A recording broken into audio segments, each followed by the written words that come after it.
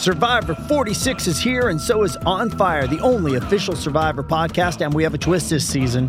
The winner of Survivor 45, Dee Valladares, will be joining us every week. We're going behind the scenes of the biggest moments, the how and the why things happen, and the strategy and analysis you can only get from someone like me, a Survivor winner. Listen to On Fire, the official Survivor podcast, wherever you get your podcast. It's only a kick, a jump, a block. It's only a serve. It's only a tackle, a run. It's only for the fans. After all, it's only pressure. You got this. Adidas.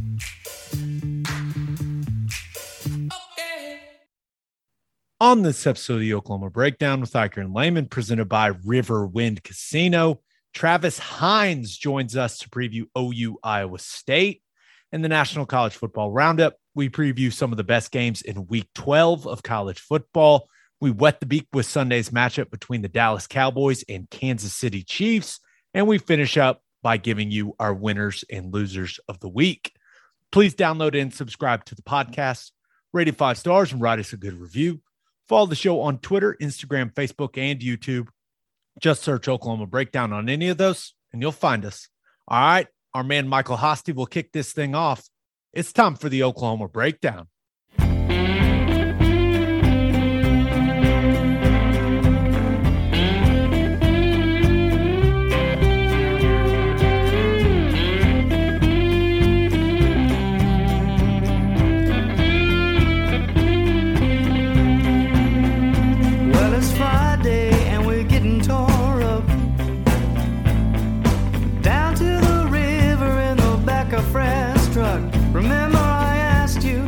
Said it was all right.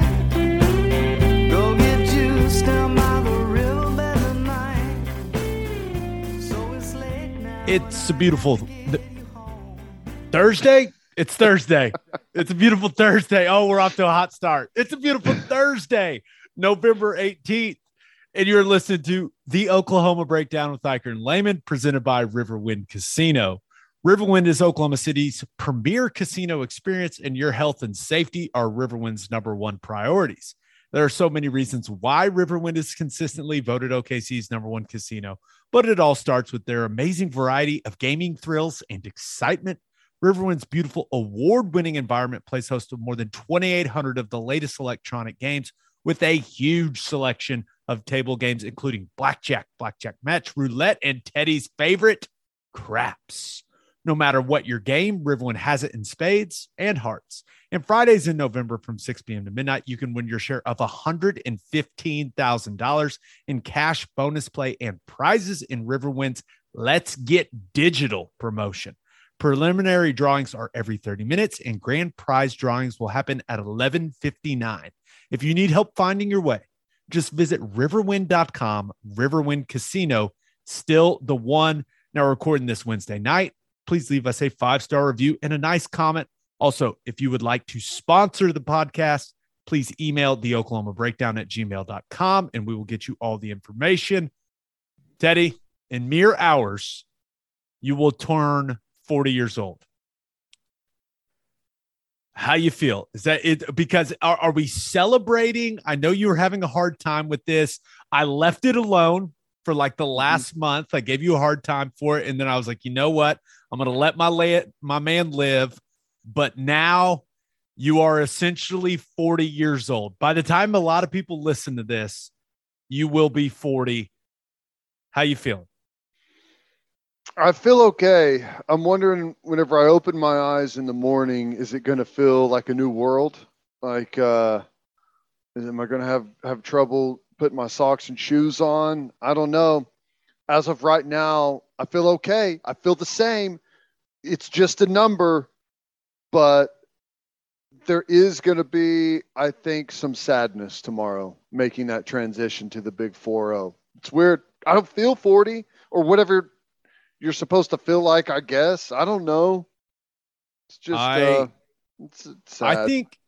I think because I'm 31, so 40 feels like really far away. But in my head, my 40th birthday, it's like when I flip the switch and I just like go and start doing like the testosterone stuff, or like start taking HGH. Like in my head, 40's the age where like all of that starts. I don't know why, but I don't think know. Those are my typically only right. thoughts. That's typically right. I mean, it's all supposed to start going downhill, right? You're over the hill. Everything's supposed to start falling apart. We'll see. Well, you look good. You sound Appreciate good. it. And, Thank you. And this is going to be a great episode. And happy birthday, buddy! I love Thank you, sir. You are a tremendous podcast partner. Couldn't ask for a better podcast partner, buddy. Well, likewise. That's 40. By the way, you're 40. Oh my God, you're so old. No wonder you picked me. That I could always be the old guy, right? Yeah, I keep you around to make myself feel young. That's what's going on here. All right. So you co-hosted Lincoln's show this week. Anything stand out about what he said? Yes. He said that he wished he would have stuck with running the football more. And I agree with that. There were some times I think we were hitting some chunks in the running game. That was something. Now, I don't know if that means that we should look forward to this week and say that Lincoln's going to, have a dedication to keep it on the ground and maybe take it out of his young quarterback's hand a little bit more, maybe even add Caleb to the running game a little bit. I thought maybe we would see some more of that against Baylor, but I thought that was interesting that he admitted that he wished he would have stuck with the run a little bit longer. Did he happen to elaborate on why he missed stuff last week? Because I think I've connected some dots, and I don't know this for sure, but on the sideline, Rattler was wearing a mask, and I think Ruckert was wearing a mask. Those guys are always in Lincoln's room, right? That's the quarterback room. So I'm wondering if he was ill, right? Because you've seen, and this has happened all over the place. You heard Sarkisian talk about it at Texas. Now it sounds like an excuse, I know, but it seems like the flu is kicking college football teams' ass right now. Like it's just like we've never seen it, which is weird. It's right? weird, right? Yeah. I don't know. I think there's definitely been guys sick. I think we're still trying to fight through it right now. Oh no. So I don't know if that was a factor for him, but I would say I don't think so. I felt like, but Lincoln did not say like what went on there. I think he just said that some of the like he got out of rhythm a little bit, made some mistakes, and it just kind of snowballed on him. But I thought the physicality got to him early, because there was a couple of times he tried to pull it down and run, and typically he's able to run around people, but he got blasted a couple of times, and I think that kind of stuck with him. And we talked about how good they are in zone coverage, and there's a difference between running 10 yards open down the field and guys that are good at zone coverage. Guys look covered, right, whenever teams are good at that. So I personally think some of that got to him, but he did not say. Yeah. So we'll see. Hopefully Caleb Williams isn't sick, and hopefully Lincoln Riley's not sick, and hopefully there's not a lot of players that are sick. But it is weird. Like I've been talking to guys kind of all around the country, and all these teams are having big, like regular flu issues. It's bizarre, man. All right, let's talk some Iowa State. So the first thing I think is important to touch on, Iowa State is not going to be scared to come to Norman, right? Normally, a lot of teams, they walk into that stadium and they're intimidated. This team, even though they're a 6-4 football team, there's a lot of guys that have had success against Oklahoma on this roster, and they probably view themselves as kind of OU's equal, right? Even though they've had a disappointing year. So I think that's important to note. But yeah, is this the type of game that it's not going to save Iowa State's season or anything like that if they win it. But Ted, I think that they have every intention of coming to Norman and winning. Like, this team is going to believe it can win. This team, they will play their best football game of the season against Oklahoma. I have zero doubt. I have no doubt about that at all. This team is full of really good football players. They're coached really well. They're tough. They're extremely physical. They're extremely talented. Brees Hall, Charlie Kohler, amongst other tight ends, and Xavier Hutchinson they're the best 1, 2, 3 back tight end wide receiver in the conference. Whenever you put all those three guys together, that combination, and Purdy ain't bad behind it. Now he can make some mistakes, but I think it's a good offense. They're going to be geared up for this game. This is it for them. I mean, this is what they have left to hang their hat on for a bunch of guys that decided to come back. So I fully expect them to show up ready to play, not scared, not intimidated, ready for. I mean, they've already lost 4 games. Like, okay, so we go out there, we give it our best shot, we let it all out, we lose again. Well, who cares? It's not the end of the world. We've already lost 4. So I think this team is going to come in not tight, not intimidated, and be ready to play their best game. This episode is brought to you by Hyperice, the leader in advanced warm-up and recovery technology. They have tons of innovative products, like Venom-heated wearables to help soothe sore back muscles, Normatec compression boots to speed up recovery and increase circulation, and Hypervolt massage guns to improve mobility. Loved by athletes like Naomi Osaka and Erling Haaland. Try them yourself. Get 10% off your order with the code MOVE at hyperice.com. With threats to our nation waiting around every corner, adaptability is more important than ever. When conditions change without notice, quick strategic thinking is crucial. And with obstacles consistently impending, determination is essential in overcoming them. It's this willingness, decisiveness, and resilience that sets Marines apart. With our fighting spirit, we don't just fight battles, we win them. Marines are the constant our nation counts on to fight the unknown. And through adaptable problem solving, we do just that. Learn more at marines.com. Hey, it's Kaylee Cuoco for Priceline. Ready to go to your happy place for a happy price? Well, why didn't you say so? Just download the Priceline app right now and save up to 60% on hotels. So whether it's Cousin Kevin's Kazoo Concert in Kansas City, go Kevin, or Becky's Bachelorette Bash in Bermuda, you never have to miss a trip ever again. So download the Priceline app today. Your savings are waiting. Go to your happy place for a happy price. Go to your happy price, Priceline. Yeah, and offensively, they want to run the football, right? They want to feed Brees Hall and build the passing game off of the running game. And they're still going to major in 2 and even sometimes 3 tight end sets. Their 3 tight end stuff is not as good as it was last year. Dylan Sainer was the massive tight end they had last year that was kind of at the point of all the blocking schemes. He's not there anymore. And now Chase Allen is doing some of that stuff. He's not as good as Sainer was at doing that stuff, but still they've got 2 really good tight ends. And the third guy, 43, he's a serviceable guy. He's got a little athleticism to him. I like some of the things I've seen from him, but yeah, Hutchinson, Kolar, Hall, as good a trio in the Big 12. There's no doubt. Brock Purdy, and he's still for whatever reason, he just doesn't impress me, Ted. I know the numbers look good, but I feel like he's been what holds them back. I feel like he's been the same player for 3 years. Yep. Like, he's still making the same mistakes. He's still doing some of the dumb stuff in the passing game. Like, he still has made a couple decisions this year where you're like, how can that possibly be a 4-year starter making that decision? And I just don't know. I don't know how he hasn't gotten better.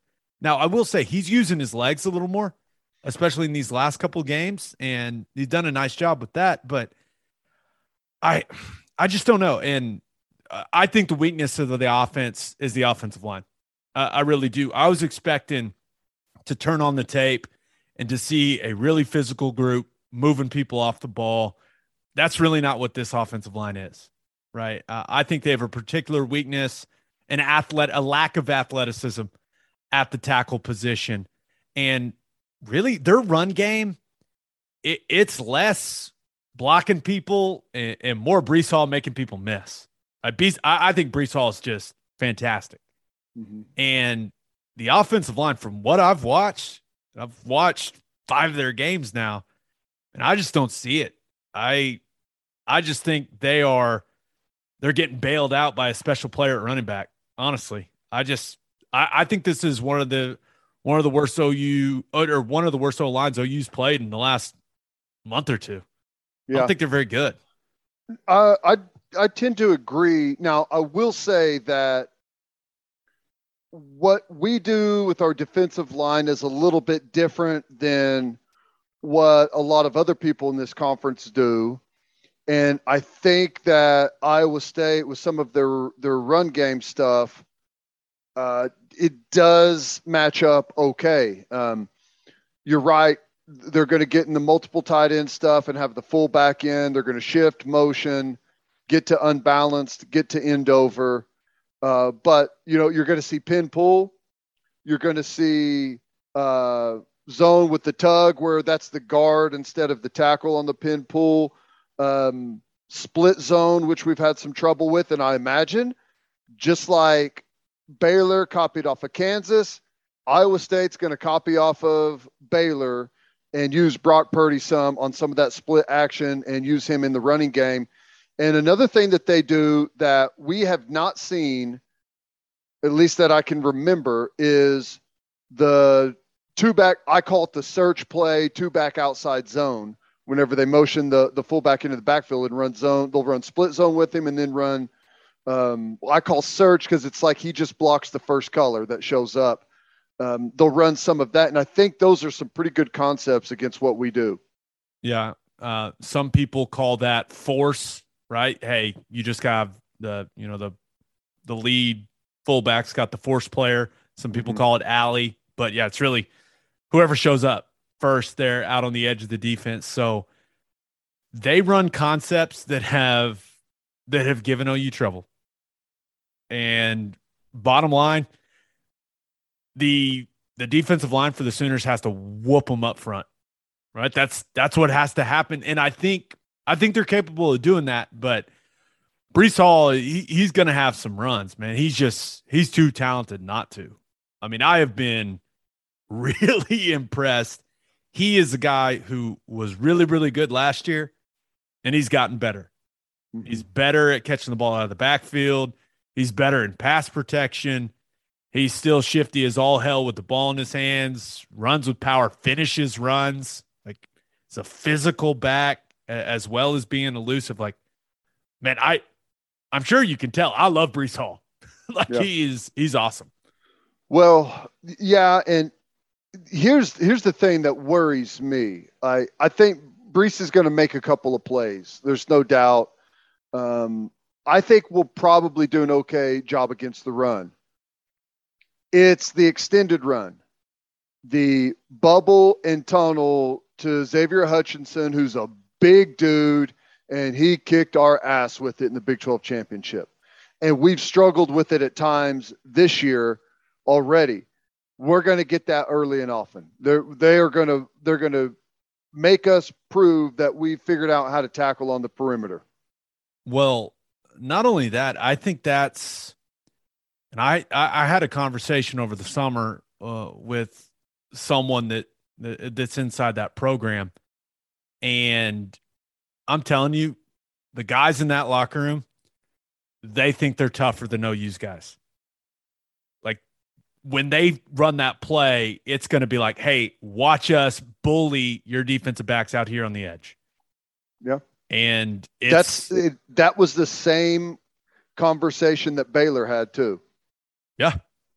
It's the same thing they were saying.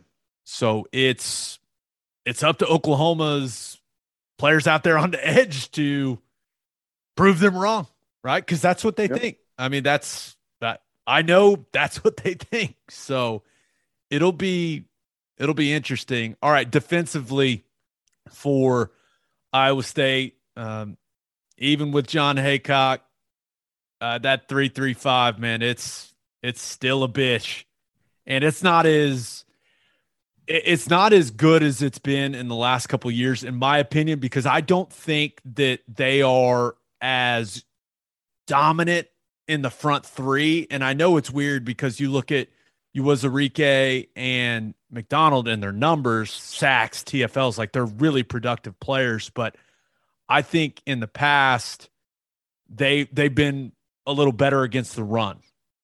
They've kind Why of am I had drawing a blank on the kid they had last year that was great on the edge? Jaquan Bailey. Only one that left, right? Yeah. Yeah. Defensively. Yeah, he was really good. They Big, just thick couldn't dude. move him, right? In the run game. Wasn't as dynamic like McDonald is, but that is, I don't see that as much from this defensive front. That all being said, man, this is still the most complex version of the 3-3-5 out there, right? And they're, as far as in the back end, they're playing. So they would play a lot of what a lot of people call two robber or two rat, right? Where you got two deep safeties and you got that robber position that's kind of in the middle of the field, ready to just ruin someone's day. They're playing less of that now, Ted, and they're playing more cover 5. They're playing more 3 cloud. And I think it's because they're trying to protect a couple of weak links there on the back end. So it'll be up to Lincoln and OU's offense to attack those weak links. And I think that Kim Manny King and Datron Young, I think is his name. I think those are two guys that, as I watch them, like they've given up some plays. So if I'm seeing it, OU's coaching staff is seeing it. But I think their backer group's pretty damn solid, man. I mean, you look at, they're great, but your boy Mike Rose is playing the wrong position, and it makes me sad. Yes, and no. He's hurt.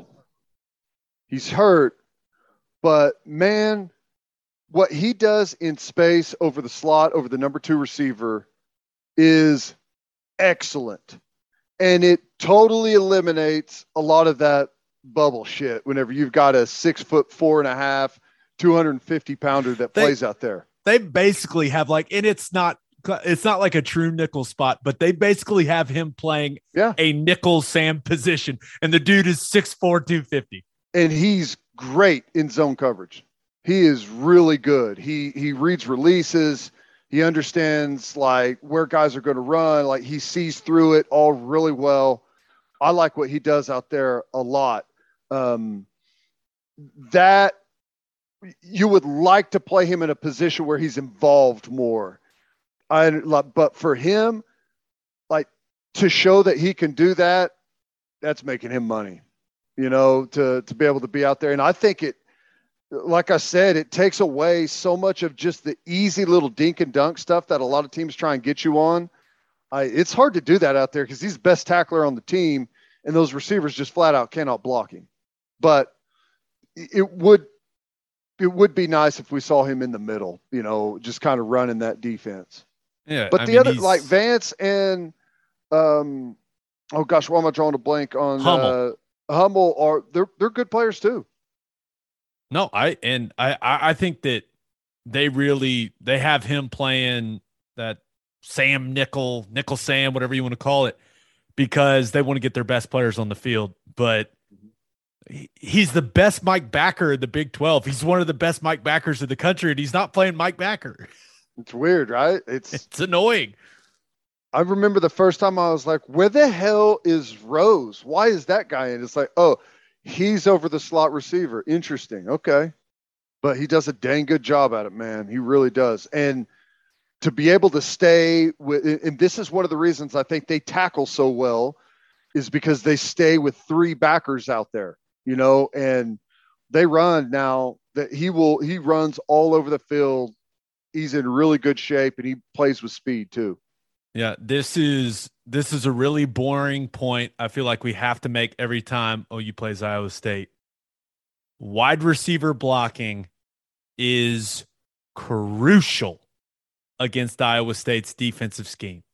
They spin things with their safeties, the secondary support players, the run fit, it changes almost on a snap-by-snap basis.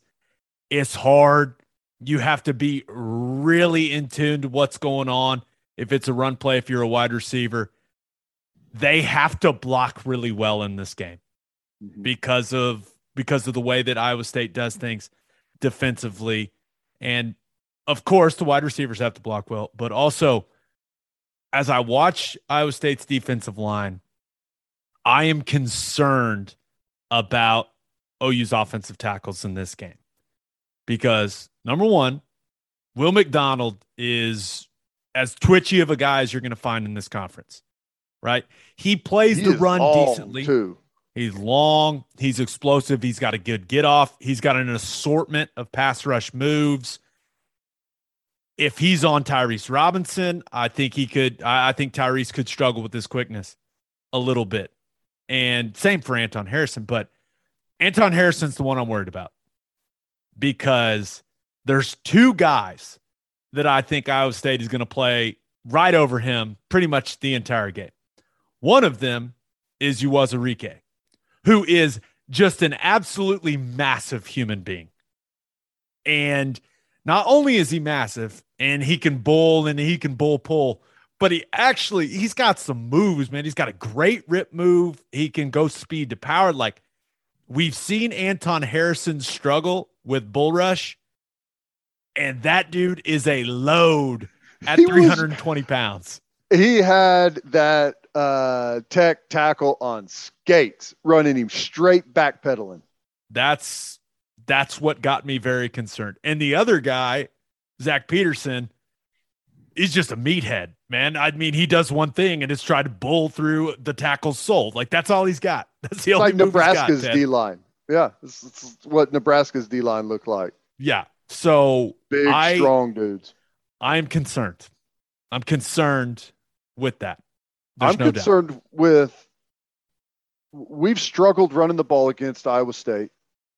I'm concerned there because this year it's been a struggle against good teams, especially teams that have some good size there and play that 3-man front, like we saw from Baylor and from Tech.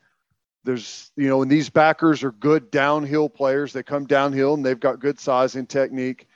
But I really worry about, and I know Iowa State's had some problems on the back end, but I worry about interceptions, man, because it's just it looks different.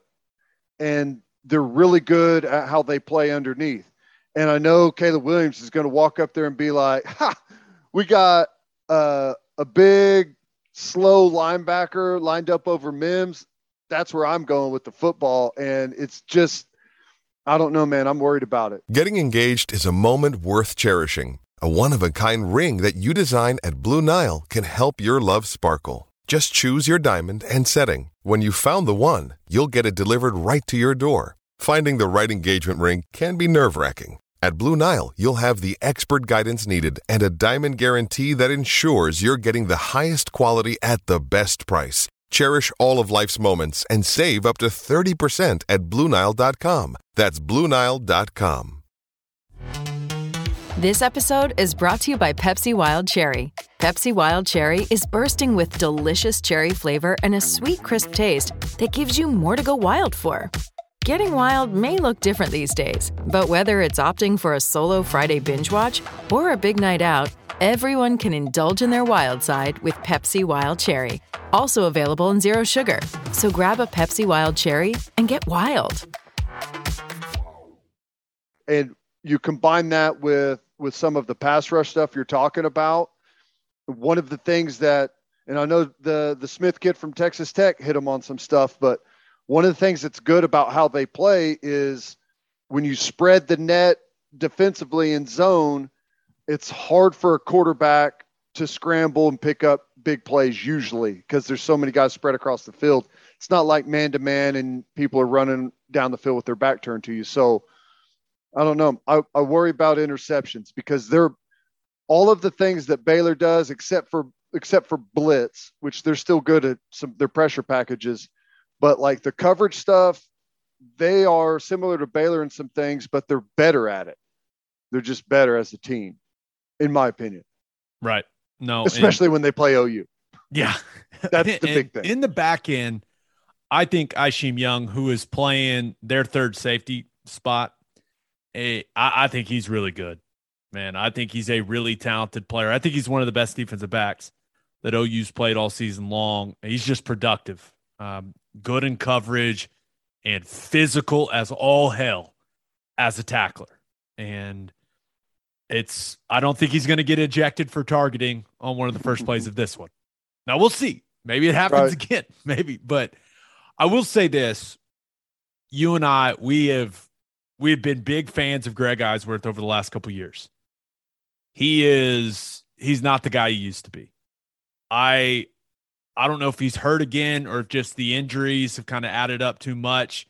He's just not. He doesn't fly around like he used to. He misses a lot more tackles than he used to. He doesn't play with the velocity when he's fit in the run. I don't know. He doesn't look like the same guy on tape to me. I agree.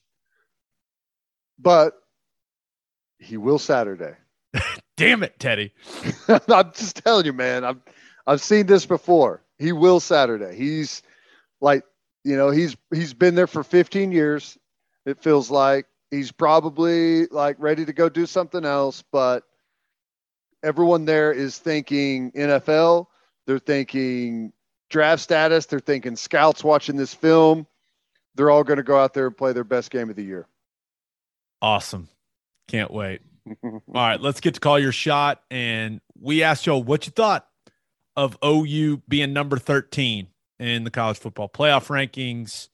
And Carl M. Belgrave on Twitter says, OU lost what little favor it had with the committee with Caleb Williams' poor play versus Baylor. After all, the CFB championship is a TV show. The main character and long shot Heisman winner in Williams lost his shine, so not a chance OU gets in the playoff, even if OU wins out. Damn, Carl. I agree with everything right up until the point where he says they've got no shot. They do have a shot. It's an outside shot. You have to have a lot of things happen in your favor. I don't think they control their own destiny, but I still think that I think there's a shot that they can make it with Georgia and Alabama both being in. So I think there's a shot they can make it with Georgia, Alabama, and Ohio State all in. You win out. Oregon could lose this week against Utah. Okay, they're not above losing that game. And since he's got SMU, since he's been messing around a little bit here, I think they win that, and I think that they're probably going to win out. But this is college football, man. It's college football. I Stuff think like this happens all the time. Yeah, I think Jimmy Shaw is thinking similarly to you, Ted. He says if they win out, they're almost certainly in. Of course, if they play like last week, none of that matters. But to date, the number of one-loss Power 5 conference champs that have been left out is 0. Yeah, it's true. And the main point there, like we can talk about that stuff all we want, and we can find a path, and we can say what needs to happen. Here's the point. If they play the same as they have, or to the level that they have in every other of the 10 games that they've played so far this year, like if they don't exceed what they've put out there in these first 10 games, not only will they not win out, I don't think they'll win Saturday. I agree. I think Iowa State it's a tough matchup for Oklahoma. I think what Iowa State is good at kind of magnifies what Oklahoma is not good at. Agree. Which isn't great. So we'll see, but man, you gotta imagine OU's just going to be a pissed off football team. I don't know. Last home game, hopefully it just gets snowballing on Iowa State and they can't recover. But man, they have bounced back from some big deficits this season. Here's the thing, and this is what's weird to me. The Iowa State Tech game is almost exactly like the Baylor TCU game before Baylor played us, right? And I know Baylor had a better season going than Iowa State, but you have a quarterback that goes out and has the performance of a lifetime when maybe the team is looking past the next week to play Oklahoma, and they mess around. They come storming back. They have a chance to win it late, but can't get it done. It's almost identical. Yeah. Well, one had a 62-yard field goal, which once crazy. Again, but here's the thing. Worse Iowa State teams have come to Norman and beaten better Oklahoma teams. Yeah, I can't argue with that. So get ready, gear up. We got to have their best game, man. There's no other way around it. Fans, listen to us. Need you. Need you Saturday morning. Need you. Big Make environment, a difference, man. We do. You're right. Make a difference in the game. All right. Before we get to our preview with Travis Hines, it's time for birthday shout outs. And of course, just a reminder, Teddy's turning 40. All right, Ted, big 4-0. Let's go. Now, happy 4th birthday to Sloan Massey. Yes, you, Sloan. You. And your daddy's the best. He's the coolest guy ever. Happy birthday, Sloan. To be 4. How about that? So awesome. So jealous. Enjoy it, Sloan. Happy 70th birthday to Gordon Payne. Boomer Sooner, Gordon. You're the man. The big 7-0. Yep. That'll make you feel young, Ted. Oh, yeah. Hey, I like that. More of those, please. Happy 32nd birthday to Megan Caskey. And happy 30th birthday to our man, Todd Calvert. All right, let's get to our interview with Travis Hines. But first, the only place to stop when you're road tripping is Love's Travel Stops. Love's has over 560 locations in 41 states, offering 24-hour access to clean and safe places. And Love's has given us a $25 game day gift card giveaway each week. And this is all you have to do to be entered to win this week's gift card. Tweet a picture of you stopping at a Love's on your way to the OU Iowa State game, and make sure you tag the podcast Twitter account and Love's Twitter account. We'll contact you if you are the winner. It's pretty simple. Whatever your road trip needs are, Love's has it. Fuel, fresh food, all the snacks and drinks, including my favorite, Java Amore. That coffee is fantastic. Love's also has you covered if you forget your phone charger or headphones. They've expanded their mobile to-go zone so you can grab any of that stuff there. Make sure you download the Love's Connect app for exclusive offers from today's most popular brands. The Love's Connect app also includes a route planner and store locator. When you see that red neon heart on the highway, stop in and say hi at Love's Travel Stops. For a full list of what Love's has to offer, visit loves.com. And make sure you bank at First Fidelity Bank. First Fidelity is a full-service financial institution based in Oklahoma with tailored solutions for all your personal and business needs. Checking accounts, saving accounts, home loans, and much more. They do it all. Whether it's online banking from your computer or mobile banking from your phone, everything is stress-free with FFB. Making mobile deposits, paying bills online, and moving money to different accounts could not be easier. First Fidelity Bank also provides free ATMs worldwide, making banking convenient wherever you are. They also give back to the community. FFB donates a total of more than $500,000 to local charities and educational foundations. Make your life easier and go bank at First Fidelity Bank. Visit ffb.com for more information. All right, here's Travis Hines. It is our pleasure to be joined by a man that covers Iowa State football as closely as anyone. In fact, he does it for both of the main papers in Iowa, the Des Moines Register and the Ames Tribune. He is Travis Hines. What's going on, man? Not much. How are you guys? Doing good, man. Ready for this one. It's exciting. Now, it's a little bit different than I thought before the season. I thought that we might have two undefeated teams here, but I still think it's going to be a fantastic game.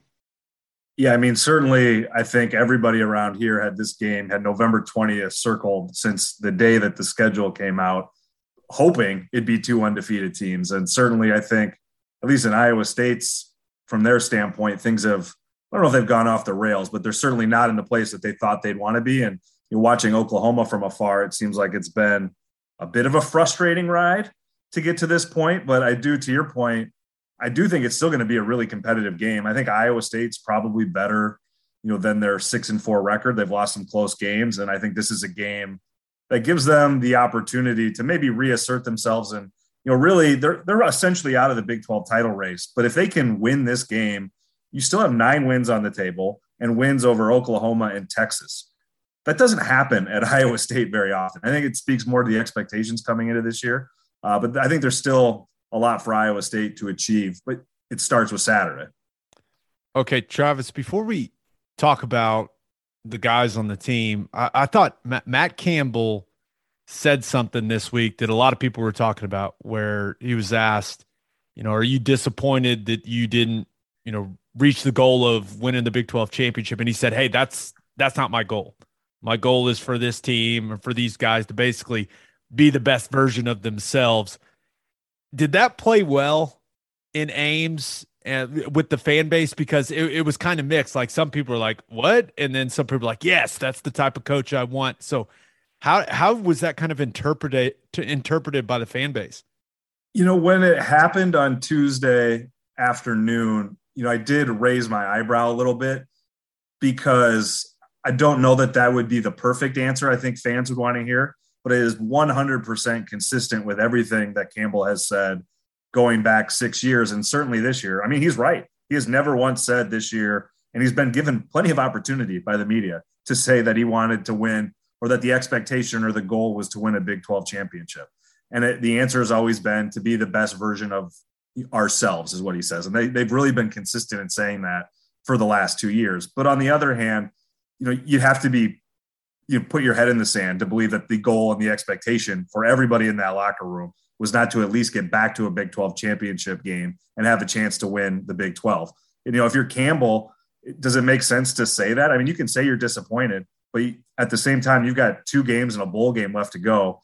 If you just want to say, yeah, we didn't make our goal, do you wonder and worry about a team full of seniors saying, well, maybe we just pack it in and we don't want to finish this out the way we otherwise could? So I don't think it's that big a deal. I get why it's resonated nationally, it seems like today, but it's completely consistent. And again, like, this is also a guy in Matt Campbell this summer, when asked about Texas and Oklahoma leaving, what's your recruiting pitch now that the Big 12 is going to be diminished? And his answer was, we win. So obviously the best version of themselves is a real thing that they care about, but they're not dumb. Like, they know winning matters.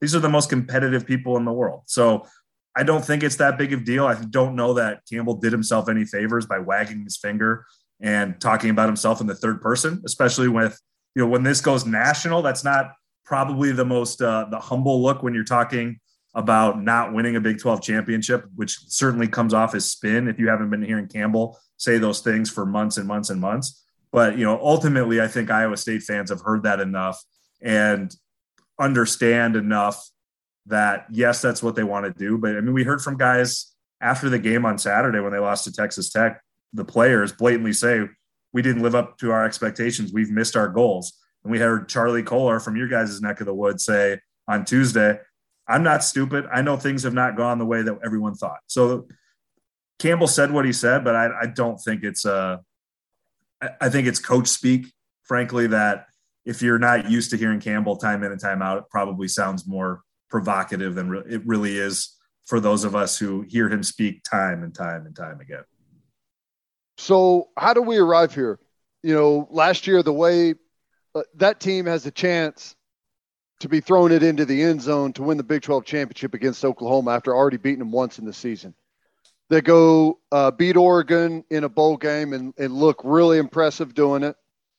Preseason top 10, Obviously got the big Iowa game there early, but you had so many guys come back. And I say this knowing full well that the team we see Saturday in Norman is going to be the best version of Iowa State. Like, they're going to live up to that unquantifiable goal that Campbell's thrown out there. But how did this happen? Was it maybe building it up too much? Was there too much pressure? How do we end up? Because this is not a 6-4 football team. They're just not. They're way better than that.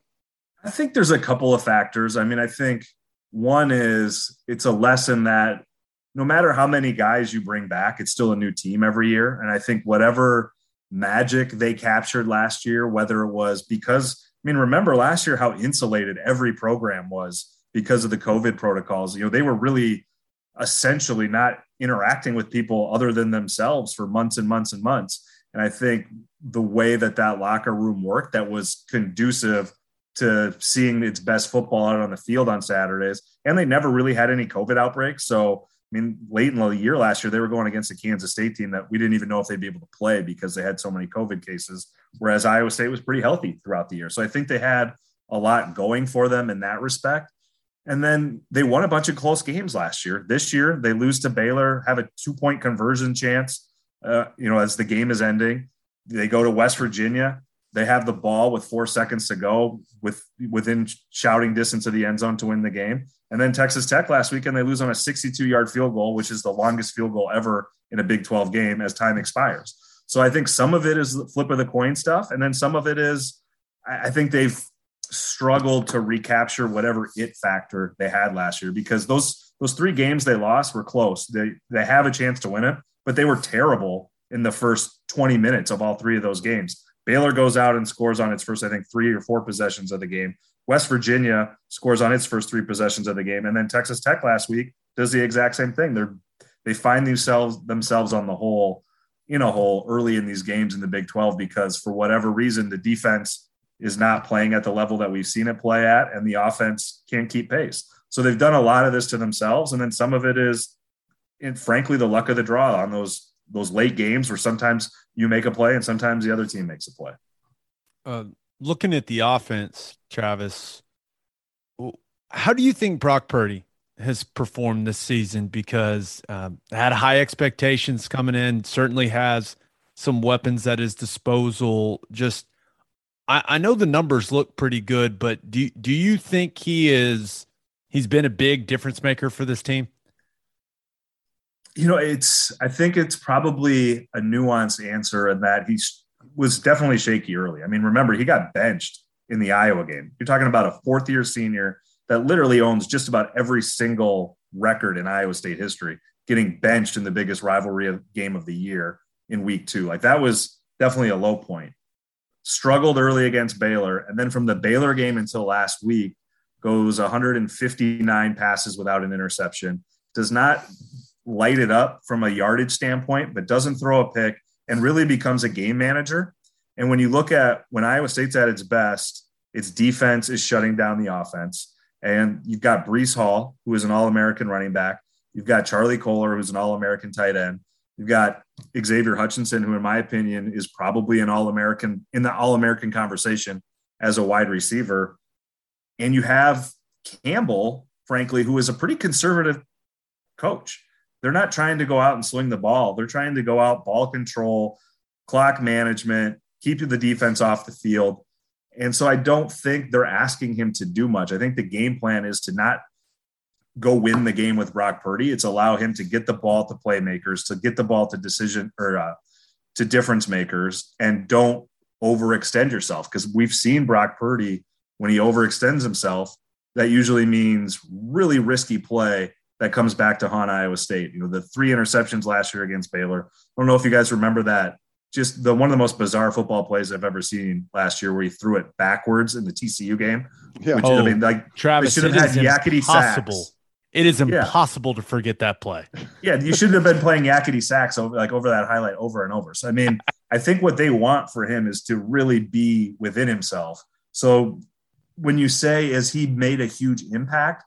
I say yes, in that he's facilitated the game plan to a high degree. Now, has he gone out and been an All-American quarterback. I mean, this is a guy after a sophomore year. I remember we're talking about, is this a potential first-round draft pick? Is this a Heisman Trophy candidate?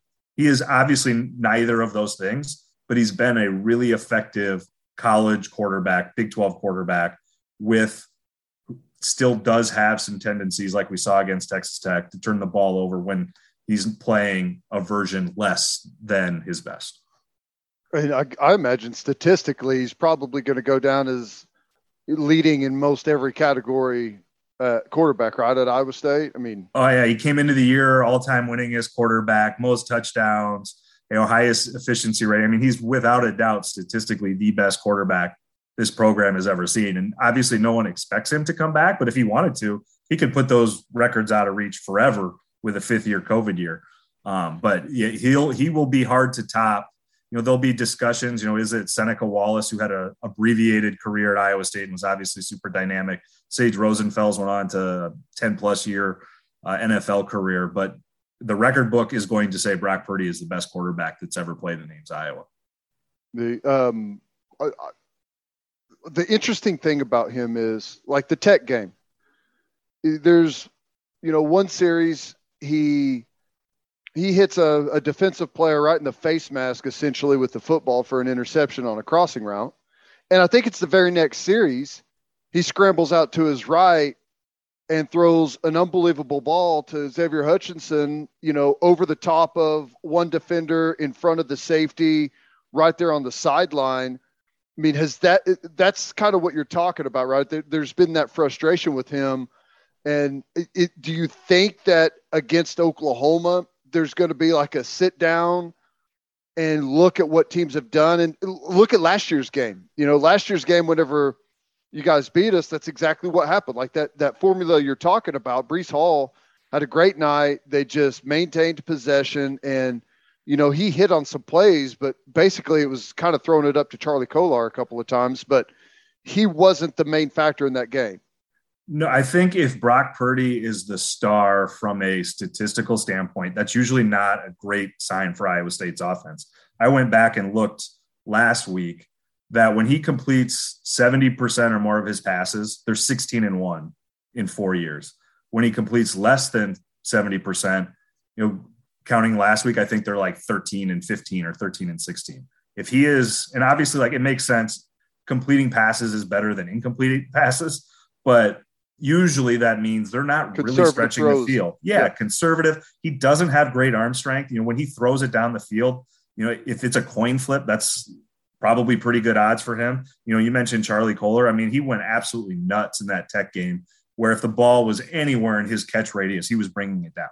And I think that's the guy that Purdy really relies on. But really, they want to be conservative in that offense. Purdy's really accurate, in that short to intermediate game. They can feed Breece Hall, even if it's in the short passing game. That's what they want to do. When they get extended or have to take shots downfield, I think that's really not where they feel they're most comfortable and most effective.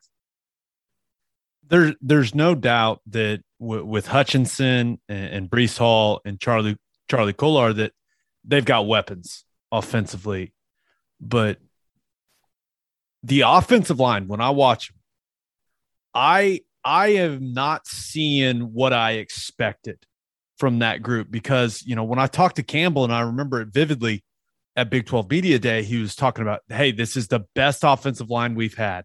We've got depth, we've got talent. Like he felt great about it. Has that group underperformed this season? Yeah, I think so. And I think part of it too is this still might be their best offensive line. That has been the position group that has lagged the most. I mean, you look defensively, all Big 12 players, all Americans, same thing at the skill position offensively, where the offensive line has, I think, some interesting pieces, and they certainly have depth, but that they have lagged behind in terms of their production and growth more than any other position group in Campbell's 6 years.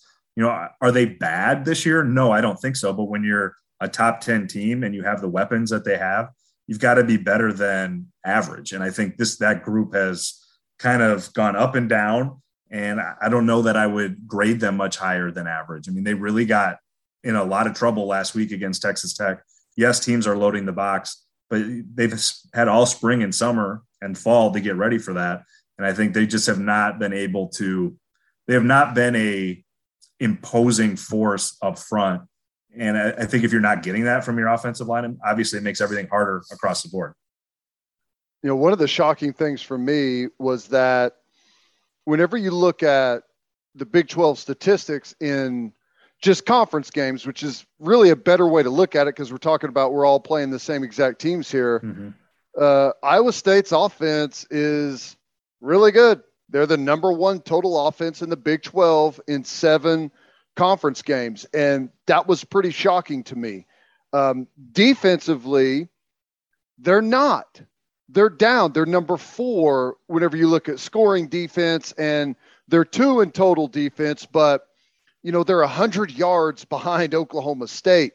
And that's kind of, at least from my view of the football team, been the strength of this team over the last couple of years. Is that still the case? You know, I know they've fallen off some, but there's been other good performances in there. Like, what's the conversation about the defense? It is not the case to the degree that we've become accustomed to seeing, where that really the defense was going to give them an opportunity to win just about every game that they were in. The defense has still been good this year, but it has needed more from the offense. And really those 3 road losses, they were really bad early against Baylor. And at that point, nobody quite knew what Baylor was. I think we've figured out that that's a really good football team they have in Waco. But you look at West Virginia, passed it all over them in the first half, scored 38 points in that win. And then last week, Texas Tech, you know, has a coaching change and has been under 500 in the league and threw it all over them, ran it all over them early in that game.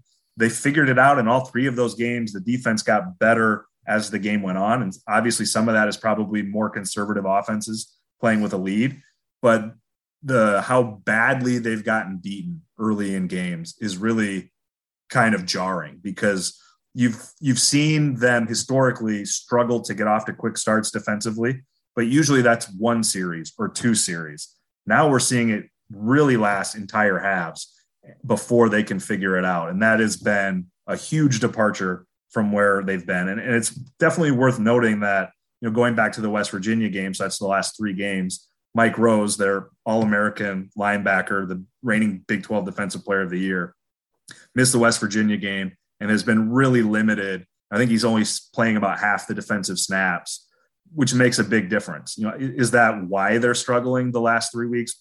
It's not the whole reason. There's more talent and accountability on that side of the ball, but you would obviously be, you know, kidding yourself if you thought not playing your best defensive player every snap of the game wasn't going to make a big difference.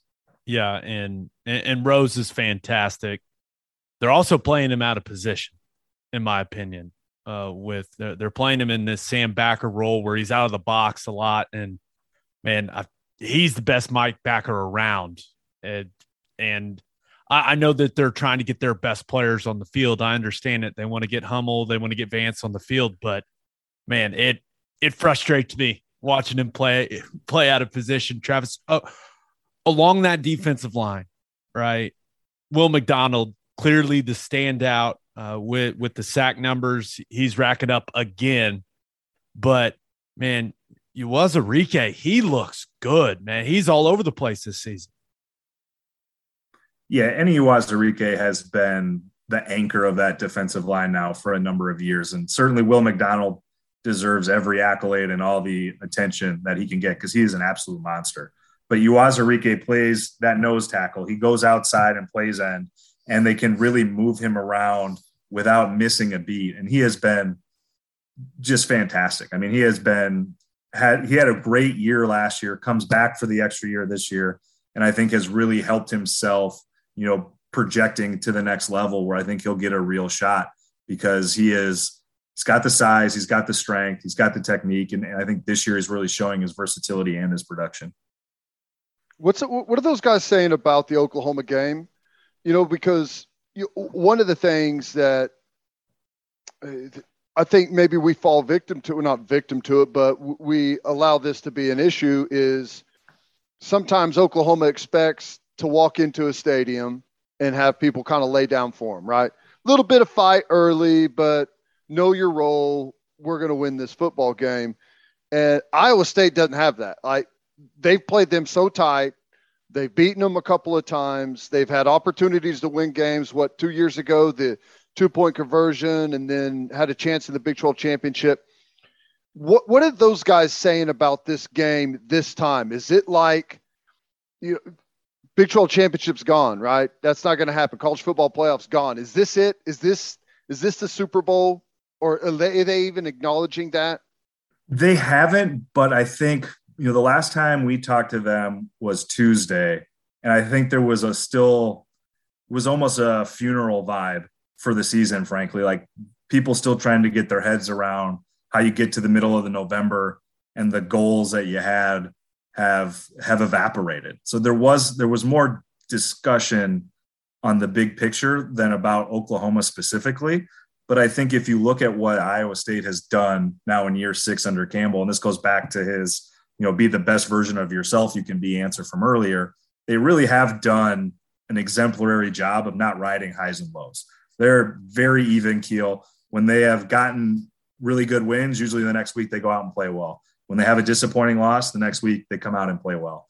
And to your point, I think they do recognize that Oklahoma has been the class of this league, 6 in a row, and that this game means something. You go back to 2017, where they win in Oklahoma with a third-string quarterback for the first time since 1960, I want to say, if I can recall correctly. And really ever since then, this has been, I think the 2018 game was not super competitive, but other than that, they've been fantastic games. The game down there, you mentioned the 2-point conversion. Iowa State wins here last year. The Big 12 championship game was an awesome game. I think they look at this as a real measuring stick for where they are as a program. And like I mentioned earlier, while the Big 12 championship game is probably off the table, there's a big difference in a disappointing season that's 7-5 or 6-6 is what they're looking at. Or if you're 8-4 at the end of the regular season, where you've beaten a top 15 Oklahoma, where you've beaten Texas, where you've beaten Oklahoma State, who still might get to the college football playoff. That's still a disappointing season relative to the expectations. But that's a pretty good college football season for most Big 12 programs, and certainly an Iowa State program that 5 years ago, getting to 6-6, was caused to shoot confetti at Jack Trice Stadium because it happens so rarely. It is crazy how Campbell has changed the expectations there. I still remember as a player when Iowa State rolled around, I was like, oh, thank God, Iowa State week. And now people they got the possibility to go 8-4 and people are pissed. He's done such a tremendous job. All right, Travis, before we let you go, man, how can the Cyclones get this done? Right? How do you think, what has to happen in your mind for Iowa State to go to Norman and get a win?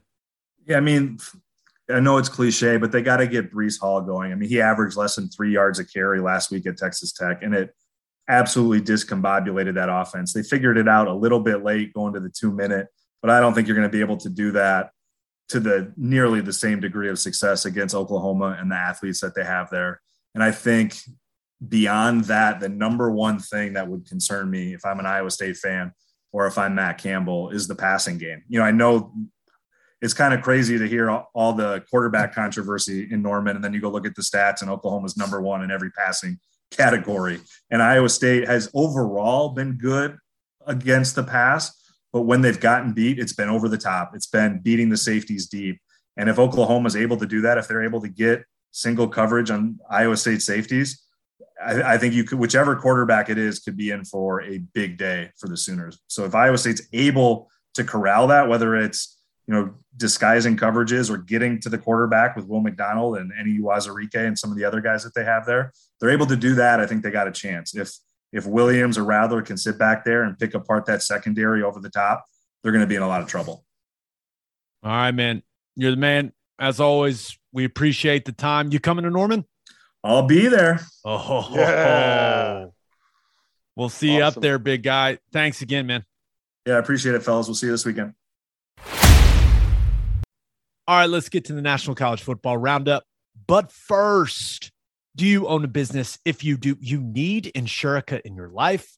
Insurica is one of the country's largest insurance brokers with 30 offices throughout Oklahoma, Texas, and the Southwest. Insurica is able to customize programs by accessing the latest information from many insurance carriers. They compare and contrast coverage offerings and pricing in order to design a cost-effective, comprehensive program to meet your business's specific needs. Insurica's clients become best-in-class businesses by working with Insurica's team of advisors to manage risk. Purchasing insurance is only one way to protect your business.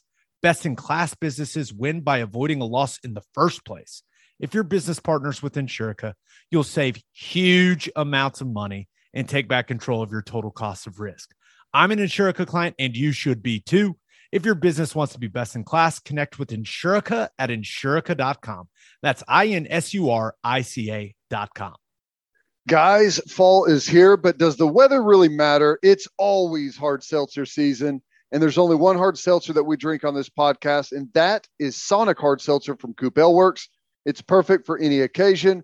We drink it in the hot tub, by the fire, and at the tailgate. You can buy 12 packs of the iconic Sonic drive-in flavors like cherry limeade and ocean water, or you can grab a citrus variety pack or a tropical variety pack. Find it at your local grocery, convenience, and liquor stores. All right, let's start with Oklahoma State. Number 9, Oklahoma State going to Lubbock to take on Texas Tech. The Cowboys are a 10-point favorite currently. Now, Ted, never easy to go play in Lubbock, certainly at 7 p.m. That is going to be a lubed up crowd there at AT&T Jones Stadium. But Texas Tech coming off a nice win over Iowa State, where Donovan Smith essentially looked like Vince Young at quarterback. Good. Made some great throws. We both have watched it. He looked fantastic. He was slinging it all over the place, was using his legs in the run game as a scrambler. Like he was awesome in that game. And you look at what Texas Tech did defensively against Iowa State last weekend. They held Breece Hall to 51 yards rushing in that game. 51. So can they bottle up Jaylen Warren in this Oklahoma State running game? And can they really put pressure on Spencer Sanders to make some big time throws? I don't think the Red Raiders can get that done, but I do think Oklahoma State's going to get after Donovan Smith a little bit. I think they're going to be able to force him into some mistakes. I trust that Oklahoma State defense a ton, and I think that defense is going to travel to Lubbock. I like the Cowboys in this game. And do you think, is there any chance they may find themselves in a close game with Bedlam looming next weekend? Well, there's always a chance in college football, but I am thinking the Cowboys are going to absolutely curb stomp the Red Raiders. I think that Tech, Donovan Smith, he had his Chandler Morris game, right? He went out there, he ran around like crazy. He made some unbelievable throws. Tech had, you have to give them credit, but like horrible turnovers, horrible field position by Iowa State. They look up and that game's 28-7 in the first half. And it's like, what had happened? It just all unfolded so quickly. Oklahoma State, watching that gets your attention whenever you have a player that goes out there, runs all over Iowa State's defense and throws the way that Donovan Smith did. I think Oklahoma State's going to be ready. I've been talking about this a couple of weeks. That defense all of a sudden is really not all of a sudden. It's been happening for a while now. They are taking serious pride in every yard, every first down, every point. And whenever that starts to happen, you're going to get good play week in, week out. I think Oklahoma State is, I think right now, it's pretty clear that they're the best team in the Big 12. And if their offense stays efficient, it may be by a pretty big margin. I expect them to go down there and just absolutely handle business. No, I'm with you.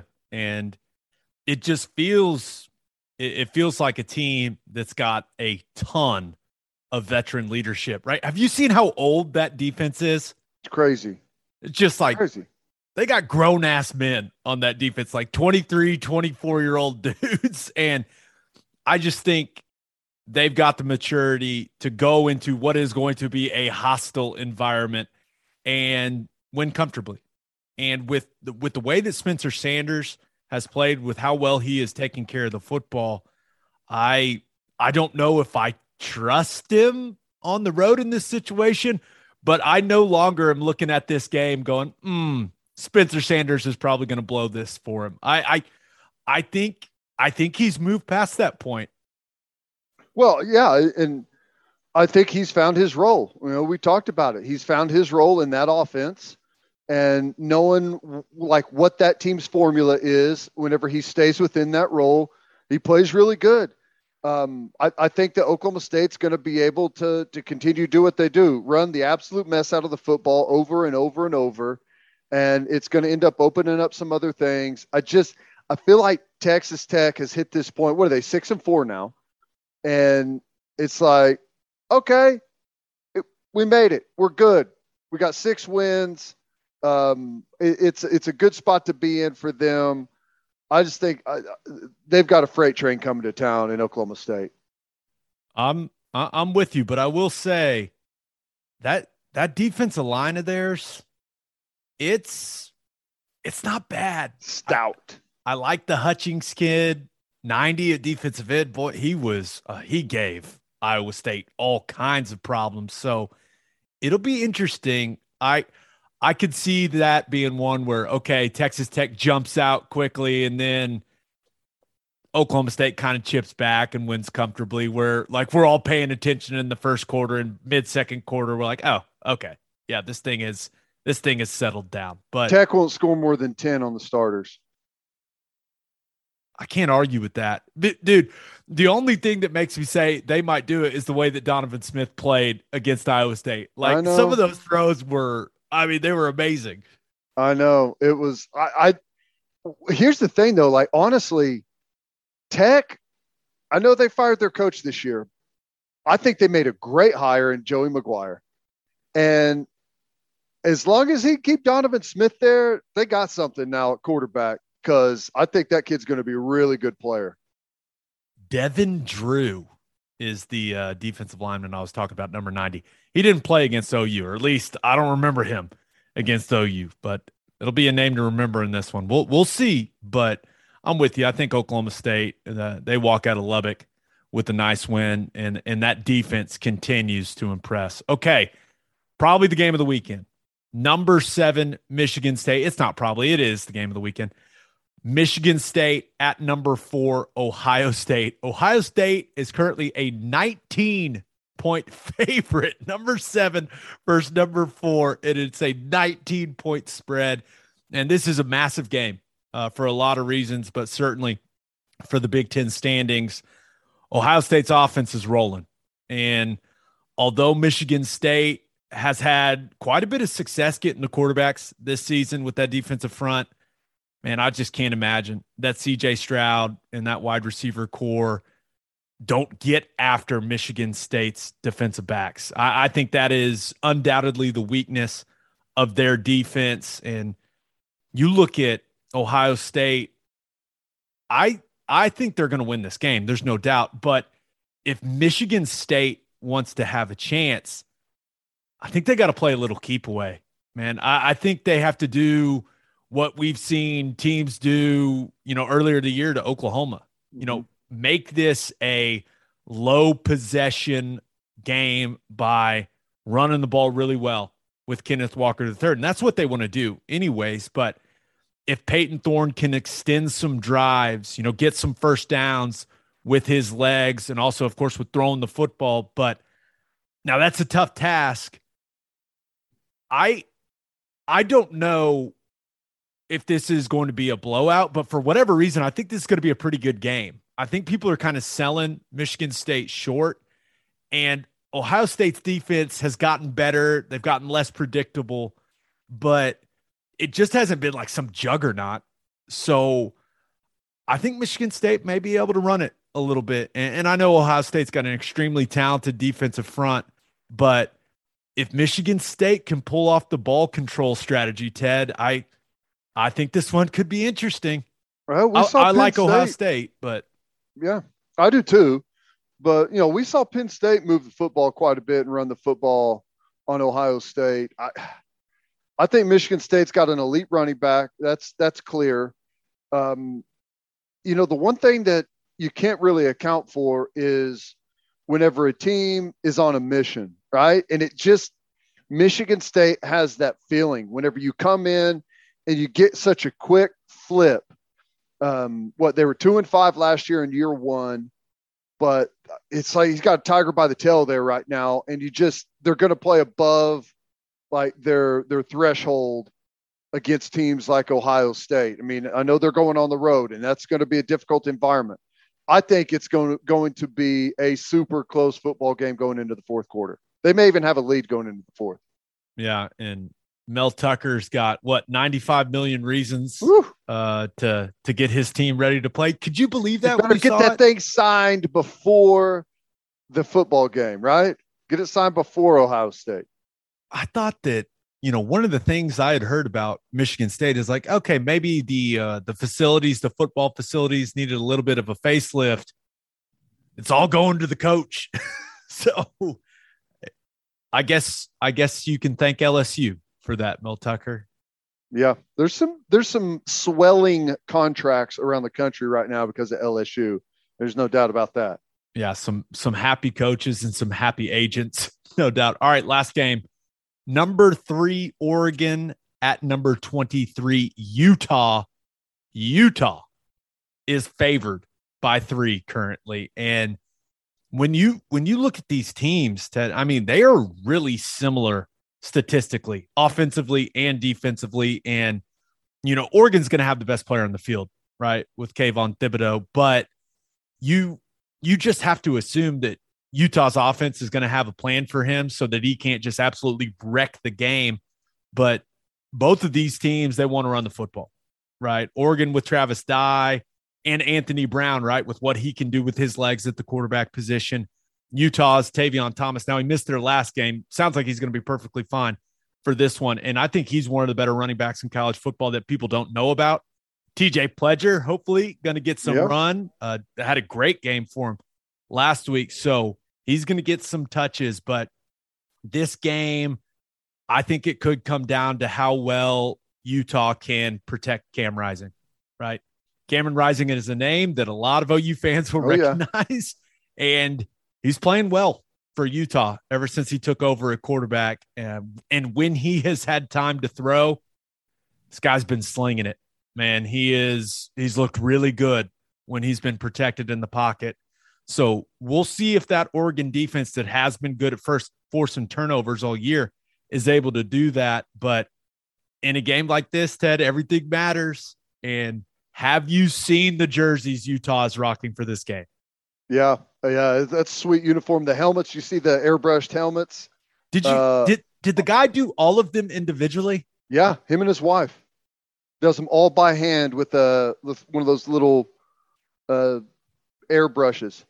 Pretty impressive. For those of you that don't know what we're talking about, that is that they are wearing uniforms commemorating the USS Salt Lake City, which is a World War II heavy cruiser. Pretty cool. No, I think it's going to be a great game. Utah's coming along, and if Oklahoma fans, you need Utah to win this thing. If you still want to fight for the college football playoff, we're pulling for Utah here.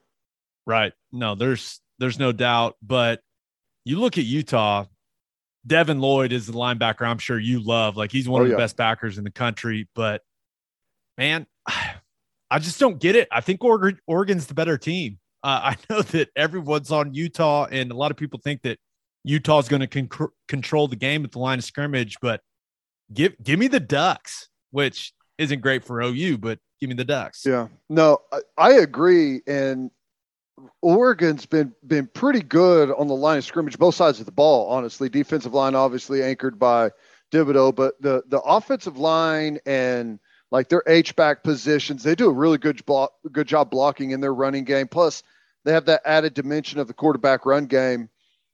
I like Oregon. Oregon is they've taken kind of a, I don't know, Big Ten, really kind of Big 12 now type of approach out to the Pac-12 and kind of a heavier personnel running game. And it's been a lot of fun to watch.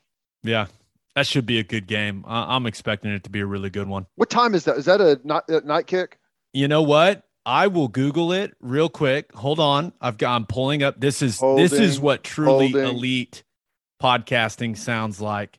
And it is, I assume it's a night game. It is 6:30 p.m. Central on ABC. All right. So prime time ABC. Yeah, that'll be a fun one. Let's wet the beak. But first, concussions are a part of football, but they don't have to be a part of your pool party. Nip the slip with Soft Rock's rubber safety surfacing and spend more time enjoying your outdoor parties and less time worrying about a slip and fall on your pool deck. Soft Rock of OKC specializes in customized slip-resistant decorative rubber surfacing for your pool decks, patios, walkways, and gym floors. Local business owners Heidi and Cody Clark at Soft Rock of OKC are ready to help you prevent that next slip. Visit softrock.com/OKC. That's SOFTROC.com/OKC for more information. The Clarks also own the Driveway Company. The Driveway Company has tailored solutions to eliminate all of your driveway problems. They can repair cracks, clean and seal your rotting grass-filled joints to prevent water damage, ultimately saving you thousands of dollars in future repairs. Visit thedrivewaycompany.com/OKC for all of your driveway repair needs. Learn more about Soft Rock and the Driveway Company by visiting their Facebook and Instagram pages or by calling 405-294-9834. And make sure you send your kids to Bishop McGinnis Catholic High School.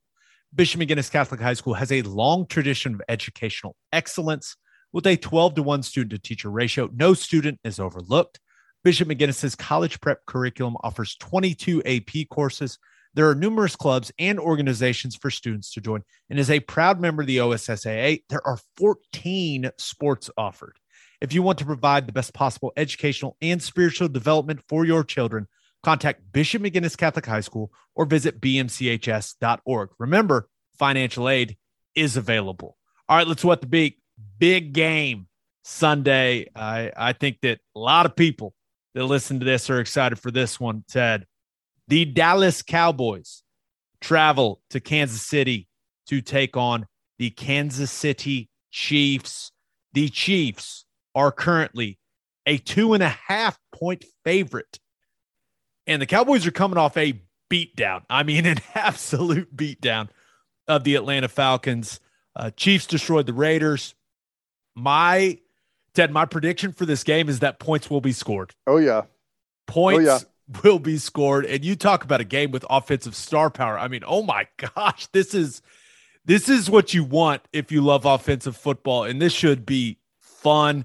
And it sounds like the Chiefs may have Clyde Edwards-Helaire back for this one. Sounds like the Cowboys may have Tyron Smith back at left tackle for him. But, man, I guess the question is, have the Chiefs figured it out, right? Has Mahomes got his mojo back? Because there's absolutely no doubt that the Dallas Cowboys have been a much more consistent team this season, offensively and defensively, when compared to the Chiefs. But did Mahomes, did he find the magic last week? Like, are we going to see the Chiefs offense we're used to seeing? We're going to see him be the guy that, everyone has grown accustomed to him being, because he's had his struggles this year. So, Dak is going to play well, right? He's been awesome. But Mahomes is the wild card in this one, man. Yeah, I personally think that games that are played the way I think this one is going to be, high scoring up and down the field, I think Mahomes is way more comfortable in those type of games where, like, you can afford to take some risk that maybe each tiny little mistake isn't as big in the overall aspect of the game. But I think the Cowboys beat them. And I think that, there's a chance that even though it's going to be high scoring, I think on both sides, that the Cowboys may win it handily. They're in a zone right now. They got star power. They're getting a lot of really good play on both sides of the ball. And the Cowboys, as long as it's in the regular season, they're fantastic. It's the playoffs where they stink whenever the games actually mean something, survive in advance. Like, they're going to go up there because I know how Dallas Cowboys fans they are right now. There's a lot of excitement building up. They go up there, they're going to beat Kansas City, and people are going to say, it's our year, man. Here we go. This is it. We got the team. And I hate it, but it's going to be, I hate it for them, the fans, but it's going to be disappointment in the playoffs. But they're going to win. They're going to cover the 2.5. Ooh. You know what? I guess they're getting 2.5. Sorry. Yeah, they're getting, yeah. So, yeah, you might as well take the Dallas money line at that point. But I feel like it could come down to what secondary makes some plays, right? And, you know, when you're talking about secondaries, one of them has Trayvon Diggs, the other does not. What's he got, like 8 interceptions? Magnet hands, man. But I don't know, maybe it'll be Tyrann Mathieu that makes a play to change the game. But for whatever reason, this just feels like one of those games in the NFL season where the Chiefs put it all together and we all freak out about it. And then people start wondering, like, hey, are the Cowboys good enough to win it all? And then it just becomes a huge ordeal. I think the Chiefs winning is what is best for NFL content. And sometimes I feel like the content gods dictate who wins these games. So it's all just a big WWE situation going on, right? Yeah, basically. But I will say this, and I read this earlier. So Mahomes is a Texas kid, right? I think he grew up in Tyler and clearly went to Tech, grew up a big Dallas Cowboys fan. And this is the first time he's played the Cowboys, which I find hard to believe. Yeah. But I'm pretty sure that's what I read. Yeah. I guess he's still fairly young, man. He hadn't been there that long. But yeah, it is hard to believe. That'll make it fun. That'll make it interesting. I think it's going to be a great game though. Like, it's a fantasy dream. I think this game is going to be up and down the field. There's probably going to be some turnovers. I think Mahomes definitely throws a pick. Is it going to be to Diggs? Not sure, but definitely going to be an interception in there. Definitely going to be a horrible TikTok from his brother pregame. Probably a Twitter thread cursing fans out from his wife. There's going to be all kinds of drama going on. Well, I still think the Chiefs are going to win for whatever reason. Yep. Come on, Chiefs. Come on, Belldozer. Let's go. Snap the ball to Blake some more. Let's go, Chiefs. Come on. All right, let's finish up with our winners and losers of the week. Ted, as always, kick us off. Who do you have as your winner of the week? Well, I thought about going with the Kentucky basketball twice in 1 week, back-to-back home games, half-court shots for $10,000. It's one of my favorite things to watch, right? It's exhilarating. And hey, people have hit it twice at the Thunder games this year already. Wow. When there was like a multiple year drought of no one hitting it. And yeah, there's been 2 hit. Now I saw one, and this has been a little while ago, but did you see the one where I think it may have been like a foreign student at I don't even know what small college it was, but you had to hit a free throw or a layup, a free throw, a 3-pointer, and a half-court shot in like 30 seconds for $10,000. He trained all of them. It's crazy. Did you see that? Yeah, and I saw the video you're talking about, and like the half-court heave is like right at the buzzer. Yeah, and I think maybe it goes off the backboard, and that place just loses it. That was awesome to see. But that's what I thought about going with. But I had to go with Odell Beckham Jr.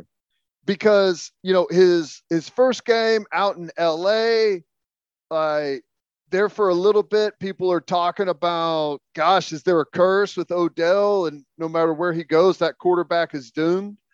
But quickly, people moved on from that whenever we found out that Stafford's wife threw a pretzel at a fan during the game, and it took all of the pressure off Odell. Like, everyone's talking about Pretzelgate now instead of Odell killing quarterbacks' careers. Nice.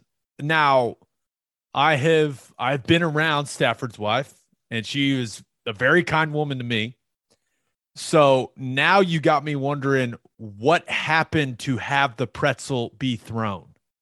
I think it was an exchange where someone was saying something about her husband. Obviously, it's a tough spot to be in for these girls when you're out there in the stands and you want to take up for your husband or boyfriend, and people say some bad things in the stands, especially in the NFL game. So I can imagine some anger boiling over, but Odell Beckham skated on that one, man. That was nice. Yeah. People, number one thing they should have been making fun of him for were those black sleeves. What the hell was he thinking? Those looked awful. What was that? Don't know. Just a bad fashion choice by Odell.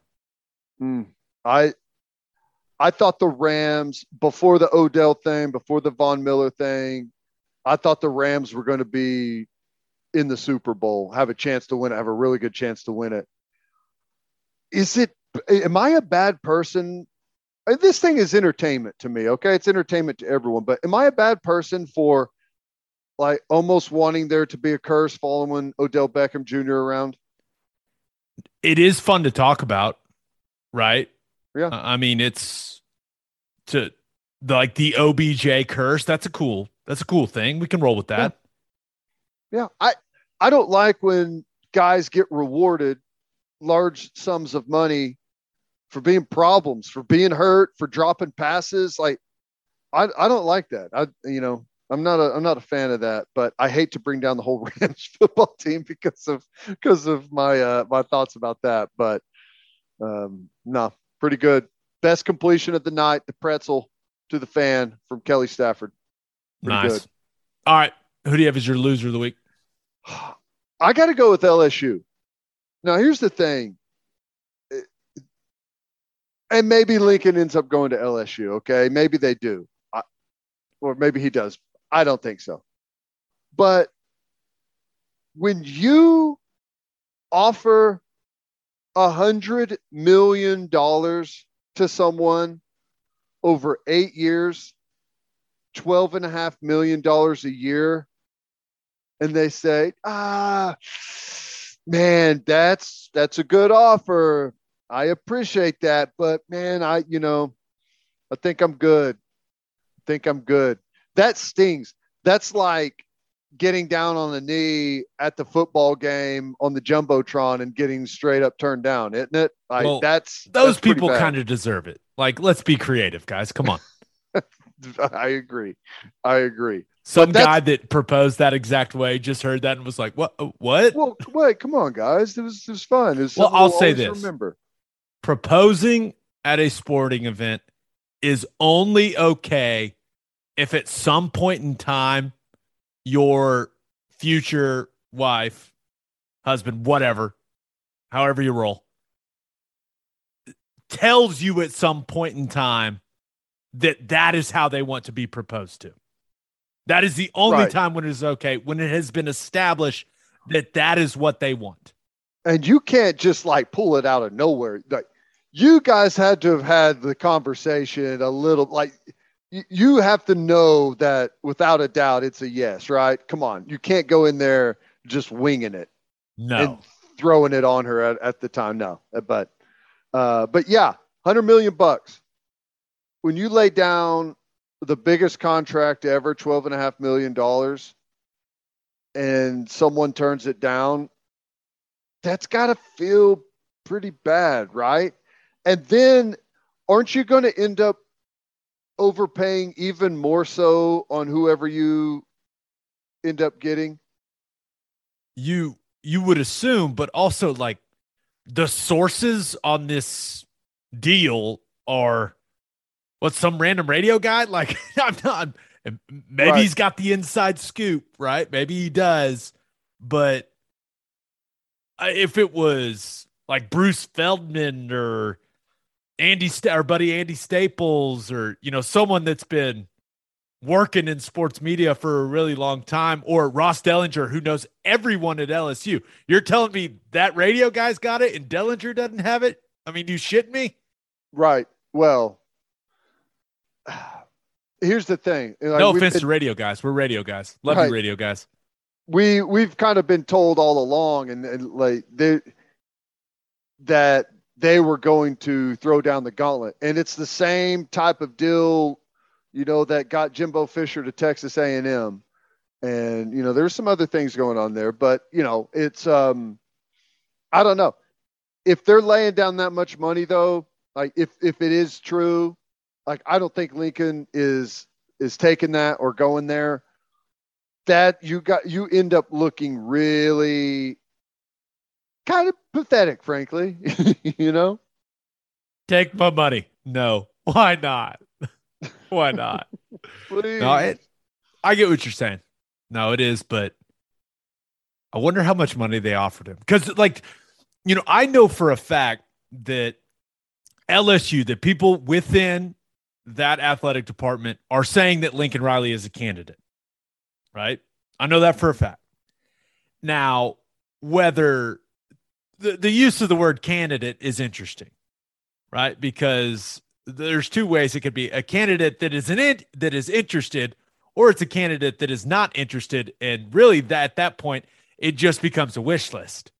Mm-hmm. So they're throwing around the term candidate. And yeah, they should offer Lincoln Riley a ton of money. They should. And they should make him say no. Like, that's what LSU should do. Right. Well, and here's how the reason I think they would say that he's a candidate would mean that, like, he's not going to engage in any talks just to do it. Right. You have to show up with a pile of cash and throw it out there and see what they do with it, and if they throw that pile of cash out there, the representation is saying, like, here's your massive payday. Now you can either take it, go to LSU, and we'll negotiate some other things, or you can use this as an opportunity to say, hey, like, my market value is more than what I'm under contract with right now. And now I'm not saying that Oklahoma would do anything with that, because he's got a really good contract and he's paid really well. But, like, that's where the time thing comes in. You know what I'm saying? Like, that's like, if someone says, hey, you know what, that's a hell of an offer. I appreciate that, but we're good here. We're going to finish up what we've got going. We've got a good thing. We appreciate you guys thinking of us, but we're just not interested. Like, if that happened, people wouldn't still be saying that he's a candidate and still be talking about it. At least that's my opinion. So, like, I still don't think Lincoln Riley goes. But the fact that it's like taking a while tells me that the offer was made and they are maybe using that offer to their advantage. That would be my only take. This is the way I feel about it. If someone offers you $100 million, you have to listen no matter how happy you are where you're at. And no matter what they're asking you to do, right? Yes, you have to say, okay, I'll hear you out, right? That's just, I feel like that has to be a concrete rule in life. If someone wants to give you $100 million, you got to hear them out. Guaranteed, too. Guaranteed. Yeah. So, yeah. And listen, Scott Woodward, AD at LSU, Teddy and I will be co-head coach. You get both of us, and we'll do it for $80 million. Save your 20 million. We don't have a buyout. Yeah, we'll go buyout. That's fine. Sure. It's not a very good negotiating tactic, Ted. What are you doing? But no, I'm saying, like, they don't have to, like, LSU would have to buy Lincoln's contract out. Like, you don't even have to worry about that money. Now, maybe you'll have to pay us for what we've invested in the podcast, which is not a ton, but which is like $12 a month or whatever. $80 million will cover it. Yeah, I think we'll cover it. But yeah, we'll do it. $80 million. You get both of us. We're co-head coach of the LSU Tigers. Hopefully our wives won't divorce us if we have to move to Baton Rouge. The offers out there, Woodward. Ball's in your court, bud. My wife would live in Baton Rouge for $40 million.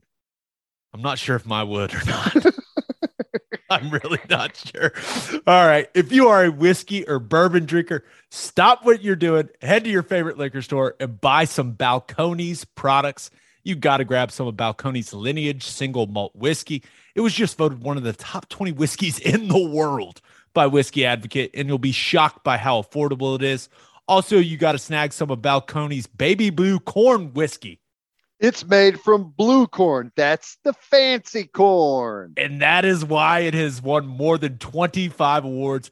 Last but certainly not least, you got to buy some of Balcones Pot Still Bourbon. Its big flavors make it the perfect bourbon to drink year-round.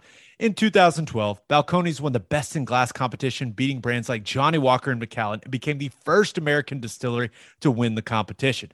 This stuff is the real deal, people. If you love great whiskey and bourbon at a great price, then Balcones products are the only way to go.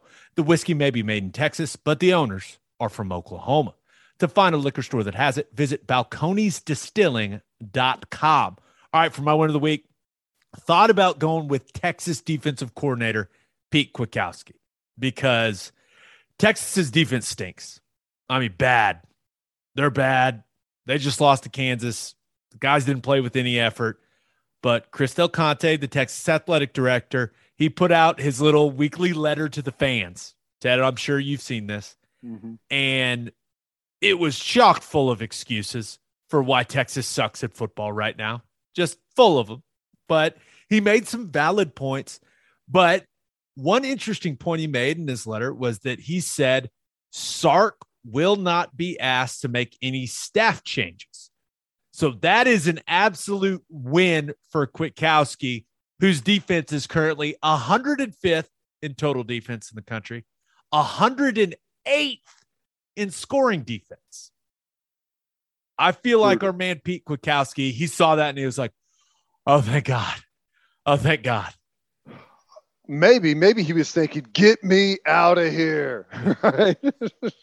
Right. So I agree. I thought that was interesting. I thought that was a good sign. How about Sark saying I could see us with 33 new scholarship players next year? Woo. Yeah. Okay. So, right. So it's clear there's a divide between the coaches and the players, and probably the locker room is clearly split. They just lost to Kansas.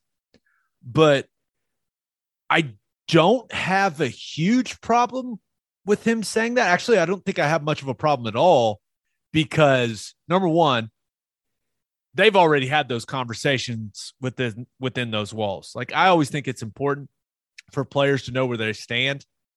And for him to say that, right, there's a lot of guys that already know where they stand. And Bo Davis said it. Get your ass in the transfer portal.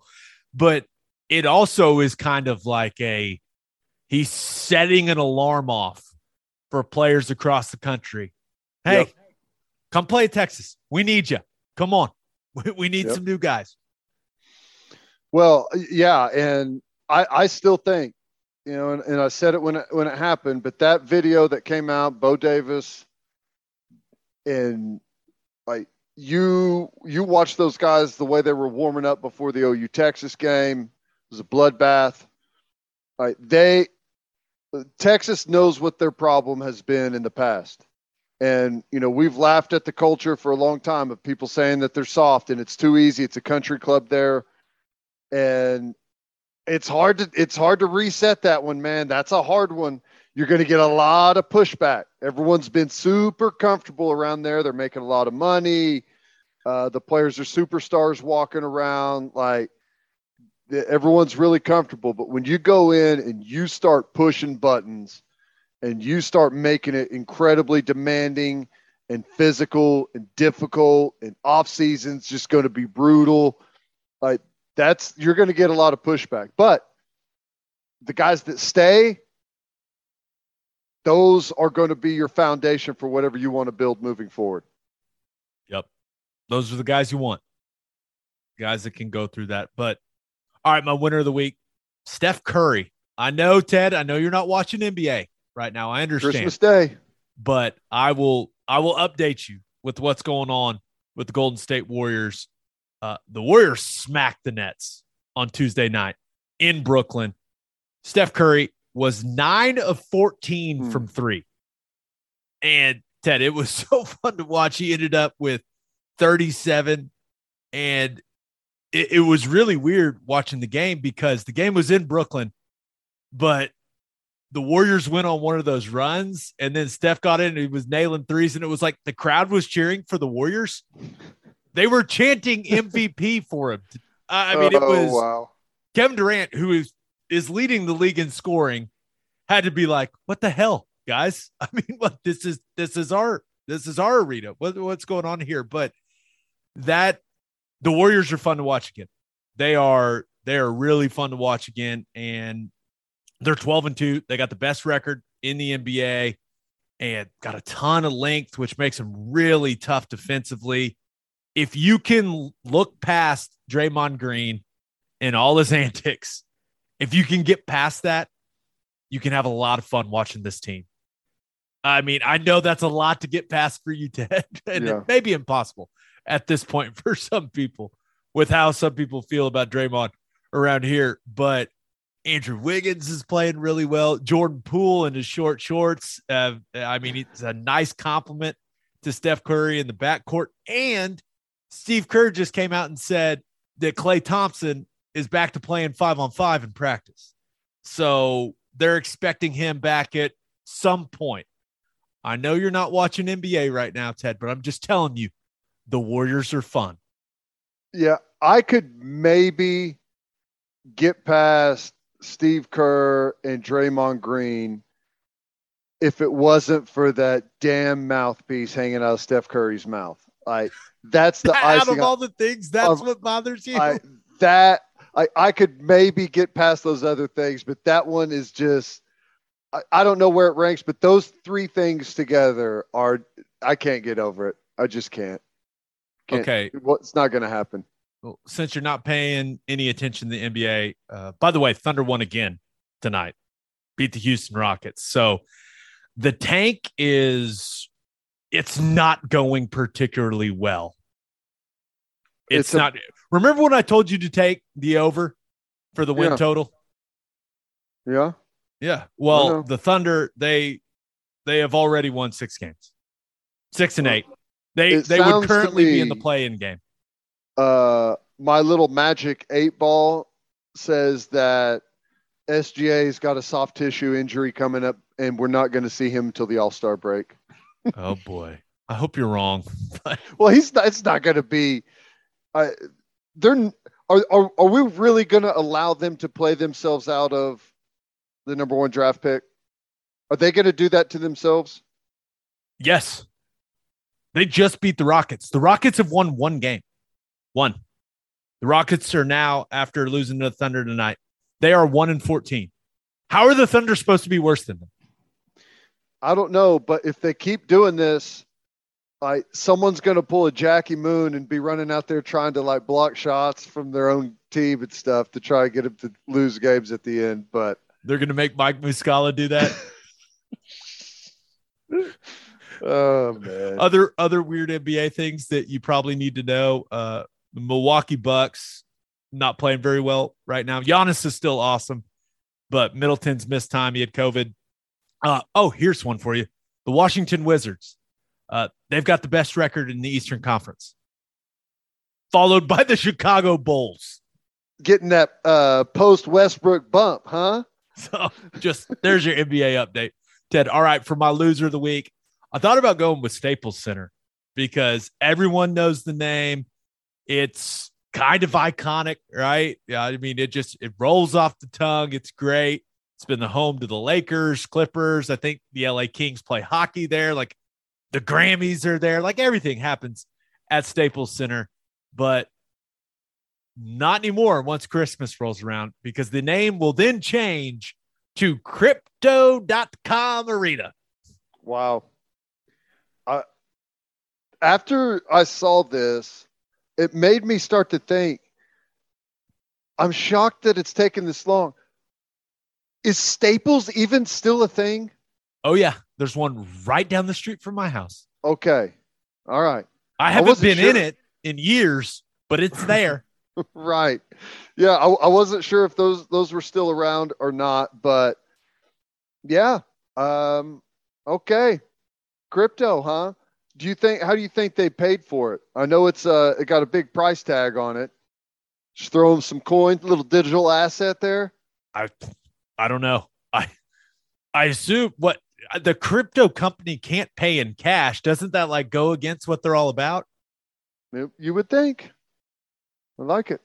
Who knows? All right, but my loser of the week, Mike White, New York Jets quarterback. Sweet Mike White. So Zach Wilson still out with the knee for the Jets. He's not healthy enough to go. And even though Mike White threw 4 picks against Buffalo last weekend, we all were just expecting, you know what? He's got to get another crack at it if Wilson can't go. Wrong. Robert Saleh came out, announced that Joe Flacco will be starting over Mike White against the Dolphins. And that his reasoning may have been the most painful thing for Mike White, because Saleh basically comes out and said the Dolphins defense he didn't say these exact words, but this is how I interpreted it. He was like, the Dolphins defense is too complex for Mike White. It's basically, it's not like the Dolphins defense is a juggernaut this season. Right. The Dolphins are not a good football team this year, but Saleh was basically like, Flacco he'll handle the blitzing better. He'll be calm. He'll be cool. So he benched Mike White, and I guess Flacco found out via text message. So this whole thing is just like, this has to hurt Mike White's soul, right? It has to. And Jets fans are kind of pissed. I'm good buddies with a couple of Jets fans. They're not particularly happy. So I suppose. Did you ever go play against the Jets or the Giants in that stadium?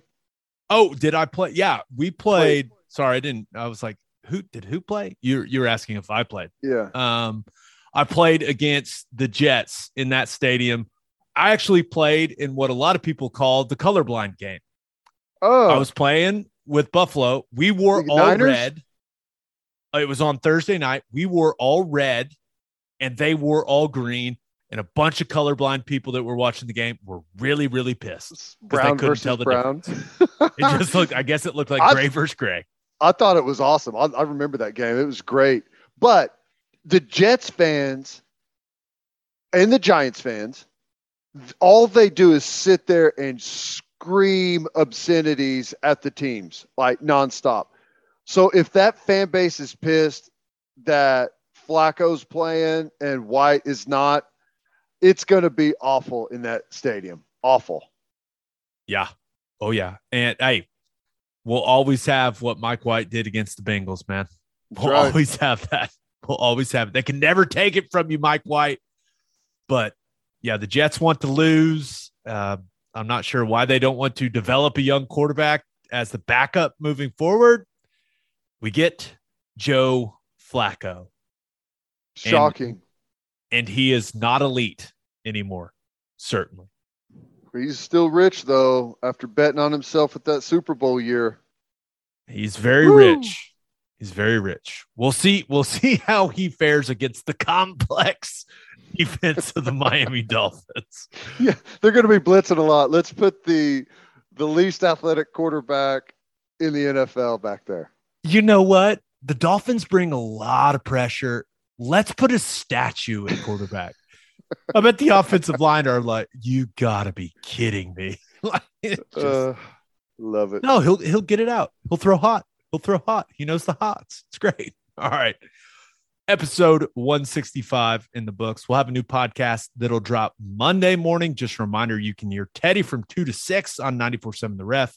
You can hear me from 3 to 5 on SiriusXM Big 12 Radio Channel 375. Hope you all have a great rest of the week. Have a great weekend. Until next time, we appreciate you all for listening. And do what you always do, Oklahoma. Take care of each other.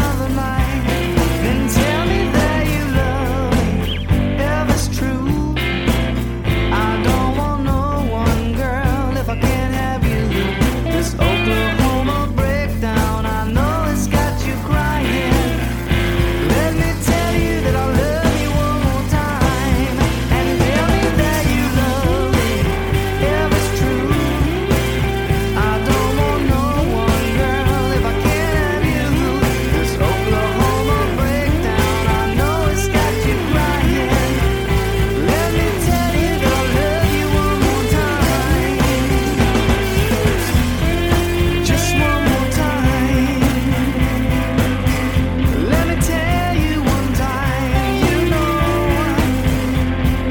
just one more time. Let me tell you that I love you for just one more time.